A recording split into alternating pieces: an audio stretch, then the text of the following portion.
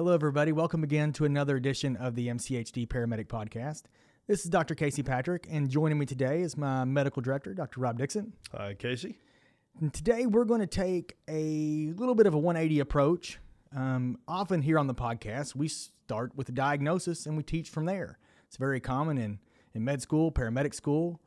You get a lecture on CHF, a lecture on asthma. We've had COPD podcasts we tackled here on the show. But how to get to that final diagnosis is often a process that all levels of emergency providers struggle with. To go from an undifferentiated abdominal pain patient, for example, with unstable vitals, and then filter that down to an organized differential is often really super challenging. So as we discussed in our initial chest pain episode, we're not going to spend time with non-emergent chronic diagnoses. We're just going to hit the ones that are deadly when missed. That's where we as emergency providers have to begin. So today we're going to focus on the serial killers for the short of breath dyspneic patient. So when people call with trouble breathing, what things kill them emergently? Yeah, so I'm going to go right back to our top 5 killers. Here we kind of think of everything in fives, easy number to remember, but they're the same suspects that we've talked about in other casts. So COPD asthma, SCAPE, or sympathetic crashing acute pulmonary edema. Are you impressed that I remember that? Nailed it. Thank you, doctor. I can never remember SCAPE or scrape, whatever, but hypertensive pulmonary edema, pneumonia, infarction, pulmonary emboli, or acute coronary syndrome. And then don't forget non-pulmonary causes like acidosis and DKA. Those patients are going to present with tachypnea, difficulty breathing. So COPD asthma, hypertensive crisis or SCAPE, infection, pneumonia, infarction, pulmonary edema, or coronary syndrome, or non-pulmonary causes like DKA. So bronchospasm, SCAPE, pneumonia, infarction, non-pulmonary acidosis. So think about those 5 things as we walk through this entire podcast. So where do we start? We start before we get to the patient. Sometimes it's the biggest mistake I see new learners make is trying to think through a differential or think through the possibilities after they see the patient. We should be thinking about these 5 things en route. Always approach the short of breath patient considering these killer 5 diagnoses first. Remember, if you've heard me say it once, you've heard me say it 100 times on here, vital signs are called vital signs for a reason. They're often some of the only objective, hard data points that we have in the field. So look at your vital signs. And included in those vital signs, and especially in the short of breath patient in the pre-hospital setting, use your end-tidal CO2 waveform. This is not an end-tidal lecture, but that number can be beyond valuable, and we're going to hit it several times as we talk through these diagnoses. Also on the objective findings list is the exam. Now, we all know this one has potholes and areas where it can fool you, but think about wheezes, think about rales, think about rhonchi. Does the patient have edema? Do they have JVD? Do they have unilateral leg swelling? Heck, remember to look at the legs, look at the calves, do quick palpation there, thinking about edema in volume overload situations, thinking about asymmetric swelling, erythema, and pain in a big old DVT. And remember that other objective point that we are getting most every single time, and that's your blood glucose. And that may not be one that automatically rings here when we're talking about short of breath patients, but we'll get to it in number 5, the non-pulmonary acidosis cases. That blood sugar can often be a big key. And then OPQRST, remember onset, provocation, palliation, quality, radiation, and severity. So oftentimes that can be a guide for you when you're asking the questions to the patient. Tell me about your symptoms. And one of the big ones in here is going to be the onset, because many of these we're going to use for a differentiating factor, whether or not you're talking about an acute onset or more of a subacute insidious onset. So timing is going to be key. And then go back to their medical history, right? Are they smokers? Do you see a neb machine on the end table beside where they're sitting, or an oxygen tank? Often can be a cue to those COPD emphysema patients. Use the med list. The patient may not be able to tell you they have congestive heart failure, but if you see furosemide or Lasix, there's not many other reasons why patients are going to be on diuretics. diabetes history or diabetes treatments, if they're on insulin, if they're on metformin. Sometimes that can be the key that, hey, we need to check a sugar, right? And then know your PE risk factors when we think about historical factors, not just what medical problems do you have, but especially in the case of pulmonary infarction, has the patient undergone some procedure or are they in some risk factor category to make them more likely to have PE? And we'll go through those in a bit. So start with number one, COPD asthma. What kind of things do we need to be thinking about when we approach that patient? So, and I think you summed it up, Casey. I mean, the way that I approach all these undifferentiated patients is first, I just have a listen to the story, right? So I try to figure out subjectively, what's the story? What's the patient telling me? Is it, what kind of story would I hear in COPD or asthma? I'd hear something gradual. The patient's been unwell for a day or so. They've been using their inhaler more. These are very common themes. Maybe they have a little bit of a fever. They've had worsening of their chronic cough. So those types of things. And what that spells out to me is a gradual process that's gotten worse and worse and then provoked a call for shortness of breath, right? Some of those historical questions Dr. Patrick brought up. Is there the positive nasal cannula sign, with the 18,000-foot nasal cannula from the oxygen concentrator that's going around the house? Is the patient on inhalers? Have they used their nebulizer a bunch of times today? How many times have they used it? Are they a smoker? Do they have a pre-existing diagnosis of asthma or COPD? So those are kind of some of the subjective things. When we get to objective or what we can see, it's their clinical exam. What are their vital signs? Does the patient have tachypnea? Does the patient have hypoxemia? What's our end-tidal CO2? And what does that waveform look like? Okay? I'm not going to get into an evaluation of waveforms because I think we probably focus way too much on the ones that aren't important, not the ones that are important. But remember, what would you see there, right? In a prolonged exhalation, you'd see this kind of classic shark fin capnography. Have a listen to their chest, right? As Dr. Patrick said, there's no perfect clinical exam, but when you find a positive finding, it's usually a good thing, except for in asthma, right? A silent chest in asthma where you hear nothing is really a fairly ominous sign, or can be a very, very ominous sign. So that means the patient's not moving enough air to produce any wheezing. So fear the quiet asthmatic, but listen for wheezes, listen for rhonchi and rales. Remember, in managing, when we're kind of jumping ahead to managing these patients, don't forget that we have to differentiate between COPD and asthma, i.e. asthma, acute, reversible chronic lung disease. So we have bronchospasm, we have inflammation that is acute, and then you treat it and it reverses completely. As for COPD is chronic destruction of the conducting airways and lower airways, right? Those patients never get back to 100% baseline because they have destroyed lungs. Remember, epi is for asthma in the severe asthmatic, not COPD, right? Also, the last thing I would leave you with is just when you put this all together subjectively and objectively, what we heard and then what we saw and we found, don't forget that some of these folks with bad lungs in asthma, COPD, anything that retains air can hyperinflate and they can pop a bleb and have a spontaneous pneumothorax, right? Not uncommon. So some additional stuff you got to think about. Was their COPD stable or their respiratory rate stable, and then they had a sudden onset of some pleuritic chest pain and this decline in their physiologic status. So those are kind of some of the things that I think about when I'm trying to sort these guys out.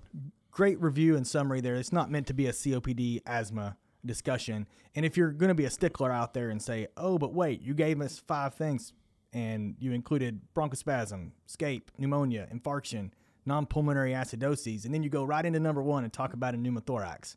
Well, we talked about pneumothorax in the initial Serial Killer series lecture on chest pain. And we're dividing these up more to give you a framework, not to say that pneumothorax will always have chest pain, right? There's going to be some overlap of the Venn diagram here, and a pneumothorax can definitely present with chest pain and shortness of breath. Just know that for delineation's sake, we had to make some. Is Dr. Patrick hedging his bet to ward off the Twitter trolls? Or well, what? No, I wanted to try to keep it at 5, and I think before you know it, your list is up to 9 or 10, and I want to give you 5 killers that you consider so that it's not overwhelming. So let's move on to number 2. I specifically arranged this back and forth, so I would get CHF and decompensated SCAPE or acute pulmonary edema. It's my favorite of the topics. And when we think about SCAPE, the A stands for acute, and timing defines this condition. It doesn't get worse over days to weeks. It gets worse over minutes to hours at the longest. And remember, the S is sympathetic. So sympathetic crashing acute pulmonary edema. And when we have increased sympathetic tone, what do we see in our vital signs? We see tachycardia and hypertension, often with diaphoresis. Looks just like a sympathomimetic toxidrome patient. They're going to be hypertensive, tachycardic, and sweaty. What do we need to do for these folks? You've listened to the podcast at all, you know that I'm going to scream about nitrates. And they need afterload and preload reduction as rapidly as possible. And we do that here at MCHD with high-dose IV nitrates. If you don't have that in your system, pound the sublinguals and pair that with positive pressure. Non-invasive positive pressure ventilation saves lives in these folks. Don't forget the ECG. Remember that infarct can be associated in these situations, so don't forget the 12 lead. And remember that SCAPE is just one subset of CHF exacerbation, and the others being chronic volume overload and cardiogenic shock. The kicker here is going to be cardiogenic shock is going to be in shock, and chronic volume overload is going to occur over days to weeks with lower extremity edema, often missed doses of diuretic or increased salty holiday food. But again, that's going to be more of a chronic, subacute, insidious onset as opposed to that tripoding, sweaty, I was well an hour ago and now I'm in extremis. So COPD asthma, number 1. Number 2, SCAPE. Number 3, pneumonia. Hit some pneumonia high points for the listeners. So this is often an insidious process, right? It's kind of like the historical findings you're going to find in some COPD and asthma case, right? It's usually a respiratory infection that kicks these things off. So this is an insidious kind of onset of this. They're going to have some things you'd expect, maybe a productive cough, fever. They may have hypoxemia. Look for their classic exam finding would be rhonchi, but they can have rales and wheezes also. Remember, people with COPD and asthma get pneumonia. So sometimes these are kind of mix and match. You know, it's really difficult to sort those two particular ones out. I always say watch out for a shock index, and Dr. Patrick put on a formula here. Yes, 0.8 it's the heart rate divided by the systolic blood pressure. I always think of 1-to-1. When your heart rate starts reaching the level of your systolic blood pressure, you've got a positive shock index, right? When those are 1-to-1, that's a get out of jail free card, i.e., you really ought to start thinking some type of early shock states. Very sensitive for both bleeding and non-bleeding types of shock, specifically distributive shock or septic shock. So think about that shock index. Early access, early fluids and pressors is needed. I'll just extend here. I get the question oftentimes, COPD exacerbation versus pneumonia. You mentioned this in your summary there, and these often occur together. And, you know, one of the hallmarks of chronic bronchitis exacerbation type of COPD is going to be increased sputum production. So oftentimes these can be pretty tough to tease out. You may have wheezes and a fever and a productive cough. You know, where do you go? Is that COPD? Is that pneumonia? And realistically, you know, from a treatment standpoint, with some of the recent literature with steroids and community-acquired pneumonia and decreased morbidity, mortality, this is one where the pendulum seems to have swung 57 times, even in my career. But it looks like now we're going to be giving pneumonia patients steroids. So if you think, man, is this COPD or is this asthma or is this pneumonia? Well, you're probably not wrong thinking, okay, let's make sure our shock index is okay. Let's give them some nebs and some steroids. That overlap there is actually probably not a bad thing and may even be indicated. So we fought over the next one, number 4 on the list, infarction, a little bit here in the office. And I will have to give Dr. Dixon credit for this one. I wanted to include PE, and I wasn't sure how to include ACS-MI because sometimes a typical ACS presentation can be just shortness of breath, and he landed on infarction. So I like this because it includes both pulmonary embolus and ACS, myocardial infarction. So let's start with the PE component of infarction. And when we teach this here at MCHD, it's chest pain, shortness of breath, plus or minus hypoxemia, tachycardia, and clear lungs, think about PE until proven otherwise, because most of the others on this list are going to involve abnormal lung sounds. Now, the one caveat there being the extremis asthma patient, but they're going to look really bad and have that asthma history. Look for tachycardia and hypoxia on the vitals again. These are not always present, but they can be key findings. And let's think about some of the high-risk history for pulmonary emboli.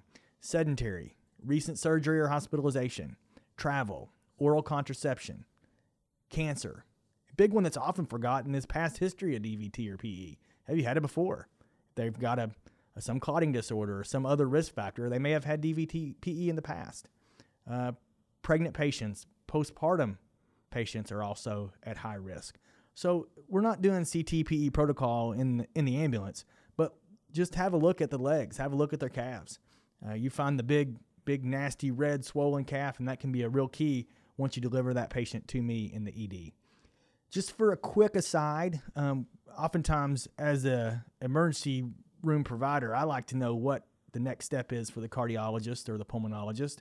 When you deliver me the patient and I'm thinking about pulmonary embolus, one of the tools that I often use is called the PERC rule, the Pulmonary Embolism Rule Out Criteria tool. And this is initially developed and targeted low-risk patients. I won't go into the details here, but what are some of the risk factors that I consider when I'm working these patients up? And age greater than 50, heart rate greater than 100, heart rate greater than 100, SATs less than 95%, leg swelling, hemoptysis or coughing up blood, recent surgery or trauma, prior DVT-PE, or hormone use, so oral contraception or hormone replacement therapy. So those are the things that go into the PERC rule that we often use in the ED when we're risk stratifying these patients. Not that you need to memorize those, but it's a good sort of synopsis of some of the things that we're looking for: age, heart rate, O2 sats, legs, coughing up blood, surgery trauma, past history of the disease, or any hormone use. And just to clarify, Casey, each of those would be a high risk factor to where you couldn't rule out.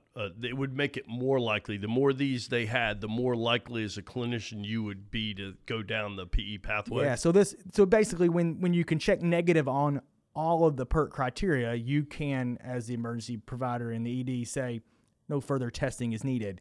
Depending on how many of these you have, you decide next D-dimer, blood test screening for pulmonary emboli, or proceeding to the gold standard, which is CT angiogram of the chest. Okay. All right. Now I'm going to pivot now to those non-pulmonary causes or non-pulmonary causes of tachypnea. Patients are short of breath, but remember, not all tachypnic patients have intrinsic pulmonary pathology. If you have severe acidosis, you're going to have a compensatory mechanism. That mechanism that works first, how we immediately compensate, is we blow off CO2, which is relieving ourselves of some of that excess acids, and that's how we compensate. So patients with DKA, patients with toxicity, say a salicylate toxicity, are going to be very, very tachypnic. Why? Because they have intrinsic metabolic acidosis and they're trying to get back to homeostasis, right? The body always wants to stay at a normal pH. I get DKA, I don't have enough insulin, and I start using ketones for fuel. We're not going to delve too much into that pathology, but your pH goes down as you get more acidotic. And how do we compensate?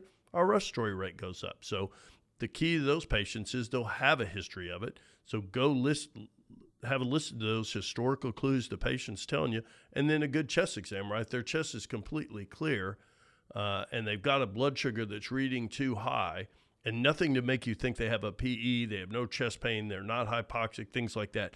Think about a non-pulmonary cause for their tachypnea. And what are you going to see on their end title?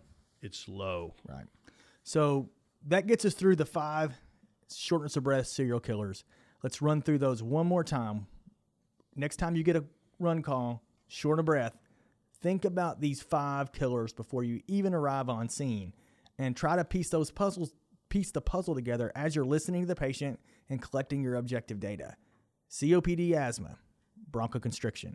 SCAPE, number 2, crashing pulmonary edema, hypertensive acute pulmonary edema. Number 3, pneumonia, pulmonary infection. Number 4, infarction, and that can be pulmonary infarction or myocardial infarction. And finally, the non-pulmonary acidoses. The most common one we're going to see there is going to be diabetic ketoacidosis. So always start with those 5 killer shortness of breath diagnoses in mind.